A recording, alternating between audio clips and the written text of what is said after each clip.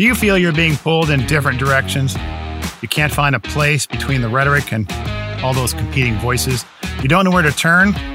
Don't know what to trust? Or you just want to hear a lively discussion about relevant issues without picking sides or all the mudslinging? Well, welcome to the Rock Pile. Join us. That's Lewis and Oma as we talk about faith, culture, and a bunch of other messy subjects. You can agree or disagree. It'll be lively, likely messy, but we hope interesting. Come on our journey to understand. No rock throwing, just a rock pile. Welcome. This is episode 8 in season 2 of the Rock Pile. Yes, thank you. Welcome back. Last week, last episode, we talked about, or where we're talking about the election. And so we've talked about progressivism and progressives in the past. And so we're going to continue a little bit more on the kind of giving individuals a place to go to find things and to talk about progressivism, where it started, and why we keep seeing this raise its head even now. That's right. We do. We hear it because they're always talking about the fact that our Constitution is not relevant for today. Right. They say it's an antiquated document written 200 years ago by a bunch of people, and they'll throw race and gender in there, and just to make it sound like it's irrelevant because of that. Mm-hmm. Muddy it up. Yeah, and muddy up the water and create division, which is the key in all of that anyway. And so they say, well, these individuals were living in a rural economy, and it was small with only 13, not many people there. The Industrial Revolution wasn't the way it is, So name the situation, and they keep bringing this up. Say, well, it didn't respond to modern technology or the development of people or educational capabilities now, or intellectual ability, our ability to reason. We've come more developed. It goes on and on. Yes, it does. And they forget the fact that one of the main things of our Constitution, which is so wonderful, is that it gives the states authority. Yeah, the prime authority. Well, yes. People through their states. Yes. Yeah, it does. Because the whole point in the beginning, like we talked about last time, was to keep the power and the responsiveness of the government at the local level. Because those are the individuals who understood in their area what they wanted and needed for that particular area. So what goes on in Florida may not necessarily be as important to somebody, say, like in Maine. And that's the issues, if you go to the Federalist Papers, they talk about. And you've got, during that period of time, we talked about the Federalists, the Anti-Federalists. You've got Thomas Paine, Common Sense. You've got the 2 Treatises of Government by Locke. I mean, you've got all these things that are written during that period of time. It talks about these types of things that were going on or had occurred, because of the British government, its monarchy, and its parliament, and the French Revolution, etc. Those all played a part in that. And that design that they chose, the Constitutional Republic, was to find a hybrid that would address those issues and still maintain the concentration of power at the local level of people expressed upward to a very limited government. That's right. That's what it was for. That was exactly, yeah. And that's just talking off the cuff. I'm sure there's people out there that got PhDs. Oh, yeah, but we're just doing an a very basic overview. And if not a treatise. No, but no. Yeah. So we have this. We talked about progressivism, and there's some names you need to be familiar with: Theodore Roosevelt, Woodrow Wilson, Frank Goodenow, Dewey, Coley, and what's his name? The other Roosevelt, Franklin. Yeah, Franklin. Roosevelt. And so Theodore and Franklin were both progressive. So both were progressive. Franklin brought it more to fruition because of the Depression, World War II, and then Nick carried on. The longevity of his.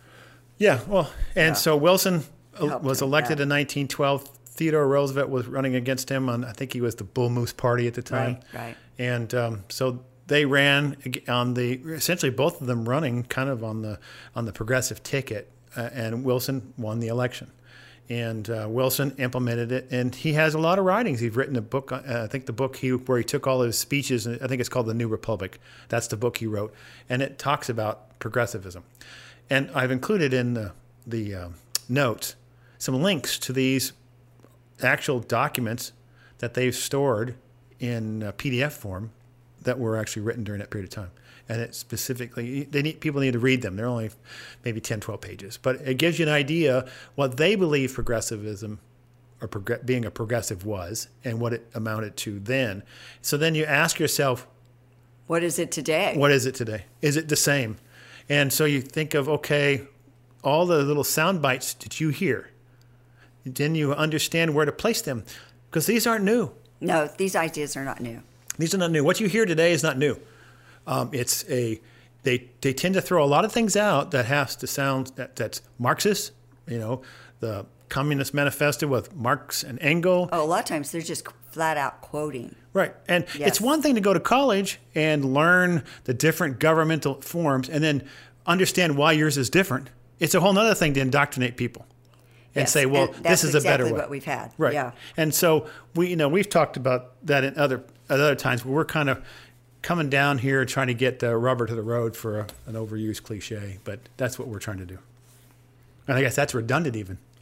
So let's see some examples that are going on right now. Well, let's talk about some things that basically show you that progressivism is still in play. Okay, progressivism at the time, because they believed that the Constitution was antiquated, they believed that the people that we choose to represent them, or us, were not sophisticated or experts in certain fields that needed to be addressed in social and commerce and economics, etc. So what they did was they believed that they needed to have these agencies that were staffed by people who were subject experts. Right. This is how we got our ABC organizations, yes. All these bureaucracies that are not elected. Right, but they were brought in for that reason. Yes. And so, but the one thing that really was interesting at the time when they did it, when they started them, you had to both be an expert and you had to be a progressive. Oh, how nice. Well, that's because what they said was, if you weren't progressive, you wouldn't believe in what you're doing. Because the person who's bought into the idea of progressive would be the person that would be working in an agency to get the best outcome as an expert. Doesn't matter what you and I actually want. This is what the experts believe, and because you're not an expert, you don't know what you want. And the definition of progressive today. Well, people will call them progressives because it sounds better than liberal. Yes. Because a liberal today is not what a liberal was then. Yes, and a progressive now is not what it used to be. No, they're not the same. They use the term because people say progressive because it sounds better. Yeah. Like progressive sounds a lot better than a reactionary. Yeah. Yes. But like progressive, we're moving forward. Right. We're doing for the better of the people. And essentially that's what they're trying to sell. And some of the stuff the progressives did were not necessarily bad ideas. No. The problem is you took you're circumventing the Constitution because you're negating the separation of powers. Yes. You're negating them, or at least trying to get around them. So this is affecting the checks and balances. Yes. Because what it's done is Congress has delegated. Now there is I think it's Article 1, Section 2, where it talks about they can't delegate their power. Well, they have. And the Chevron case, which I cited in below, talks about that kind of a limitation of what that is. But essentially, we've said this before in a couple episodes past, Congress passes this massive bill, like 2,000 pages, and then the administrative agencies flesh that out because they're the experts of how they're going to apply it. The problem with that is all the other stuff that's in it. And no one knows what's really going on. Yes. And the goal of writing a law that everybody can understand, it's been lost. It's been lost. I mean, look at that 2,000-page one. Oh, my gosh. And the progressives wanted the executive to be kind of this super legislator, the person who motivates and says, hey, I've got a plan, and we're going to run with this plan. And notice how, since Roosevelt, that's exactly what they do. They get up and say, I got this plan to change the world. We're going to just feed everybody and do all these things. And I'm going to go, it's like high school or kindergarten. I'm going to give candy to everybody every day if you vote for me. And what? You hear this all the time. They pledge this stuff.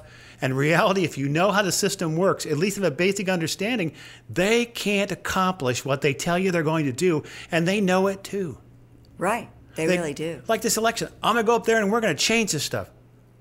Well, how do you plan on doing that if you don't have a supermajority? Yes. And guess what? The Senate and the House both have to agree on whatever bill. Yes, they do. So if you want to promote a bill, that's great. Great idea. But you got to get the Senate to pass it. And guess what just happened? The Senate is controlled by one party, and the House is controlled by another party. What is the likelihood that something's actually going to get done? Not very much. Not very much. And in my perspective, that's okay with me because I really don't like the way it's going. But that's my personal opinion. So we've got to figure out what we're going to do. But this is all about this taking away the checks and balances. And this is the way it's supposed to work when it comes to the Congress. But the problem is you've got a person in the White House who's the same party as one side of Congress, and guess what's going to happen? It's nothing. Nothing's going to happen unless they cooperate. But it's so divided that they're not going to cooperate. No, they're not. Look at the elections. Well, yeah. I'm not an election denier. We had an election, but I'm smart enough to understand statistics. And stuff doesn't look good. No. And that's another old cliche. If it looks like a duck, it quacks like a duck. It's got to be a duck. It's going to be a duck. Yes. So. Yes. And they have all the earmarks. This election has really brought out the division. Yes. They've really strove hard. Yes. And they've done a lot of things because fear sells. Yeah, sadly. Short snippets of fear sells people because that's what they tag to. And if it's an entity, social media or a Mockingbird media, something that's talking out there and they're listening to, and that's their. And they repeat it all the time. And after a while, you just assume it's correct. Well, it's because people believe what the people are telling them is correct. Yes. And they don't have a base by which to go and reference that, nor do they take the time because they're distracted. Mm-hmm. They all have lives to live. And sure. you sent your representative Absolutely. out there not so you can sit here and say, I don't want to think about what's going on, because as a good citizen, you're supposed to be paying attention.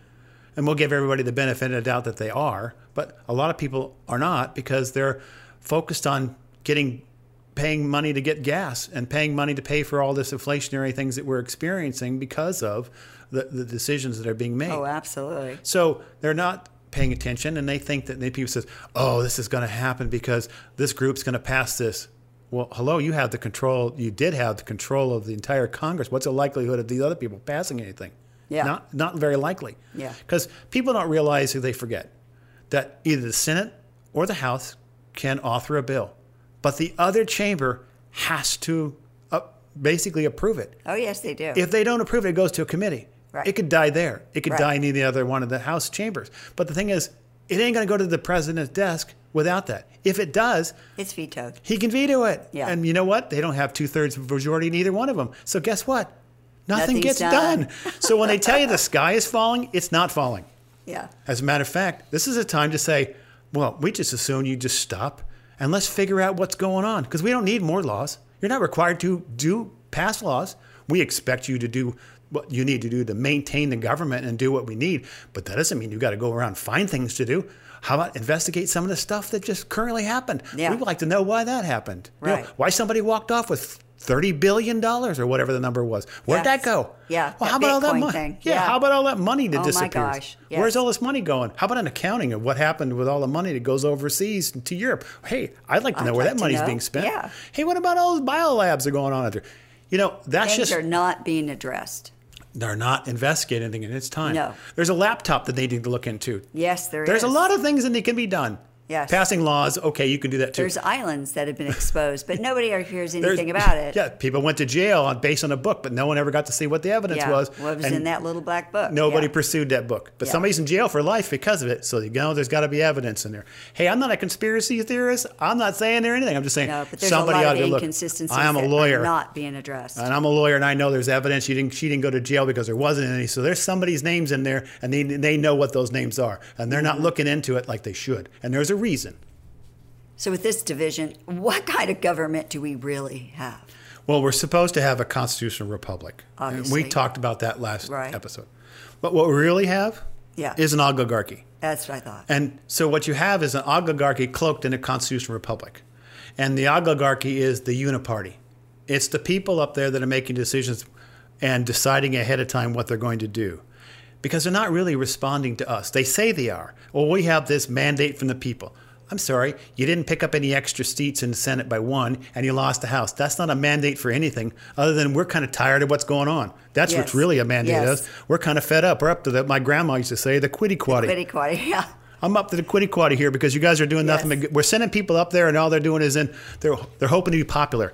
We didn't send you up there to be a popularity contest, and no one promised you to live up there and be in charge like you think you are for the rest of your entire life. You're only up there for 2 years. That's it. If you get reelected, good. It's because you made us happy. But you know what really gets me going is that you're not up there to make the people in Utah happy. You're up there to get us happy in Florida. And if people in Utah or Nevada, pick a state, are not happy with you, I don't care. It doesn't matter. You need to get along? Yeah, but that's not your priority. Your priority is to do what we tell you to do. If you don't like it, sign off, go back, we'll get somebody else to do it for us. That's right. That's the way it's supposed to work. We didn't put you in there to become a lifelong politician. No, don't give up your day job. Yes. Because there's no guarantee. There's no guarantee. So whatever you were doing ahead of time, make sure you can still do that when you get back. Yes. If you're a lawyer, you can still practice law. Whatever you want to do, that's fine. But you didn't go up there because you need to make everybody in the planet happy and agree with them. Right. You don't have to agree. Yes. You don't. And you don't have to do what they say. You have to do what we want. The people. So you're representing us. Doesn't matter one party or the other, the people. If you're in my district and our district is 97% one party, well, guess what you're going to be doing? What we want. But now, they're not. If they're not, you're still got to be receptive to what they want, and you still have to understand what they want. That's why they voted for you. So when you get up there, you need to be able to articulate what we think should happen. We may not win. That's okay. That's the way it's supposed to work. Okay, let's look back and get a better perspective here. Yeah, well, part of the thing is we've been talking about is we're kind of going around in circles, but that's okay. It's just linear is one thing. You've never been linear. No, never been linear. So let's talk about classics. And, there's this funny quote I wrote down here. It says, Mark Twain defined a classic as something that everyone wants to have read and nobody wants to read it. It's true because it makes me think of all the people that they're standing in front of all these books and you sometimes think to yourself, there is no way they've read all those things. But They could have. Yeah, they could have. But it makes it, think the impression is. It's important. Oh, I've got this book back here, War and Peace. Yeah. Have you read that? Well, no, but it's on my list. It's on my list to read. And I have it back here. I got my top 100. I'm on the first one. But that's okay. And that's good to have a goal. It is. So, we talked about oligarchy and those types of things. And, it's. So, the one thing about people and think about founding fathers and going back and understanding where they came from is that the distinction they're making is, sorry about the stutter, but I'm trying to get the right word, is between the human condition. We being Christians, Christ followers, we understand the nature of humanity. Right. We have a worldview that relates to that. It doesn't make people bad or good. It just means that we have a propensity, like Paul says, we don't do the things we should be doing and we do the things we shouldn't be doing. So we have this conflict. We understand that. The founders have understood that. People through history have understood that. But as we got into the Enlightenment and and all the other periods of time, they started to believe that humanity was increasing in its sophistication and understanding the world, and all these revolutionary ideas were coming out and were becoming better. And it crowded out any kind of faith. Well, yes, and it also they believed that they were evolving into a better human being. Right. Whereas you saw, social evolution, you had all these other types of things pop out, and so you get this understanding that people are getting better, or supposed to get better. But the thing is, ask yourself. You hear people say, "Well, our government's like the book 1984, George Orwell's book," and you hear quotes all the time. Yeah, you do. That is kind of popular right now. Big Brother. Yeah. But there's Double Think. Yeah. And things like that. And but there's other book he wrote, Animal Farm. We've talked about it before in a couple other episodes. Oh, yeah. And both of those, and there's a book called Yevgeny Zaramatov. I'm mispronouncing his last name, but Yevgeny is his first name. He wrote a book on we, and it was a sci-fi dystopian. It's just like Hunger Games.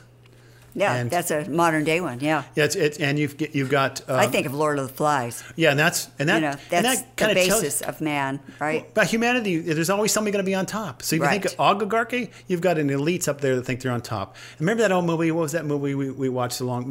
Watched it 3 or 4 times, and it talks about the people being on top, and someone's going to get more because they believe they deserve more because they're contributing more. So like in the Flight of the Phoenix. Oh yes, that was a good movie. With James Stewart. Mm-hmm. James Stewart. And remember the person who was designing the plane, I won't give it away. Yeah. But he was stealing water. Stealing water. He was stealing water from the rations, and his whole defense was that I'm doing more than you. I'm more important. Yes, I'm more important and sophisticated and more instrumental in getting us out of here than you are. So I'm I need deserving. to, despite the fact that there's it's sweltering heat in the middle of the Libyan desert. Yeah. So they talk about this, types of behavior that you see in totalitarian governments. And these books, in 1984, were all written in the 40s during, Yes, and they've seen it. They've seen it. Yes. They've experienced it. Now, I think everybody, and it's a long read, should read Alexander Solzhenitsyn's. That's harsh. The Gulag Archipelago. Yeah, that's a harsh You book. want to understand what it's like to have to go through that. You need to read it. It's tough. It's like as tough as reading The Rise and Fall of the Third Reich by I can't think of the name, but anyway, it was written. I read it, and it's tough to understand how that anybody could be that cold and calculated, and it's amazing the amount of people that were arrested. Yeah. And people were executed and put in a prison 1, 2, 3 times. He uses the term 10 years. 10 here, years. stick you over there and move. Children. Children, women. And horrid. So if you want to understand the nature of a totalitarian government, which exactly these gentlemen and ladies and gentlemen who wrote these books did, you just read that Gulag Archipelago and you'll see it fleshed out in reality. And it didn't get published until 1970s. Right. And this happened to him in the 40s and 50s. Right. He was in the military, so I won't spoil the book. It's a good read. It's not a dense read, and you don't have to know everything about Russian history or the names, but you get the general idea of where that will go when it's to the extreme. Because people think that when you're talking about being on top and the Lord of the Flies, socialism says everybody should get everything, and it should all be distributed, and that's just a very simple definition, and I'll leave the definition of socialism on the bottom. But the fact of the matter is, in every place where socialism plays, there's always somebody who has more. That's right. Now, the idea of everybody having everything equal is never going to happen. Is never going to happen because there's always somebody who wants to be on top. Right. And that goes back to human nature. I'm not being a pessimist. No, this is just a reality we live in. That's why we have checks and balances. Exactly. And I think it was Madison, who said, or Adams said, if men were angels, you wouldn't need a government, and the government was run by angels, you wouldn't need it, and a constitution. You wouldn't need the checks and balances. Right, you wouldn't. And so I'm sure I'm chopping that quote up, but you get the point. The point is that the whole thing was they understood the nature of humanity, and people want to be on top, and the push because of Greek, the examples they saw back in the day with Greeks and Romans and all the way up to the medieval times, they knew exactly what would happen with people. And the progressives believed, well, we're different now. We're not. One only has to get on the internet to find out just how not different we are. That's exactly right. You write something out there and you can get 15 to 20 people screaming, and snarky invectives just because they don't agree with you. And look at Twitter. They don't like the fact that somebody else has it and it's opening up for free speech, or people. It's still not free, but it's better than it was. And what happens? They want to shut it down. Why? Because it's not their toy anymore. That's right. It's truth. They can't sit there and tell you what to think. Yes. Okay, well, I think we need to end this. I've been pretty much fired up. Probably got a lot of people irritated. Probably going to get lots of comments about how squirrely we are, but that's okay. So, being Christ followers as we proclaim, I think we ought to do something like pray at the end of it. How about that, Oma? You want to pray? I like that. Okay, let's do that. And I want to encourage you to read Psalms 140 and think about that when you pray. But Lord, in Jesus' name, we just glorify you. We thank you for this. You are God over our country, and we thank you that you are doing a good work. We're going to trust in you that you are our deliverer and our restorer. In Jesus' name we pray. Amen. Amen. Thank you, Alma. Well, that's a wrap. Thanks for joining and sticking with us today. Please subscribe to Cairn's Rockpile Podcast. We're on most podcast sites, Spotify, Podbean, Apple, Google, Samsung. Also, our website and spotlighted organization are in the podcast description. Please share it with your friends, family, or anyone you know. Join us next week. Until then, stand firm, be the light, and most importantly, pray. Blessings.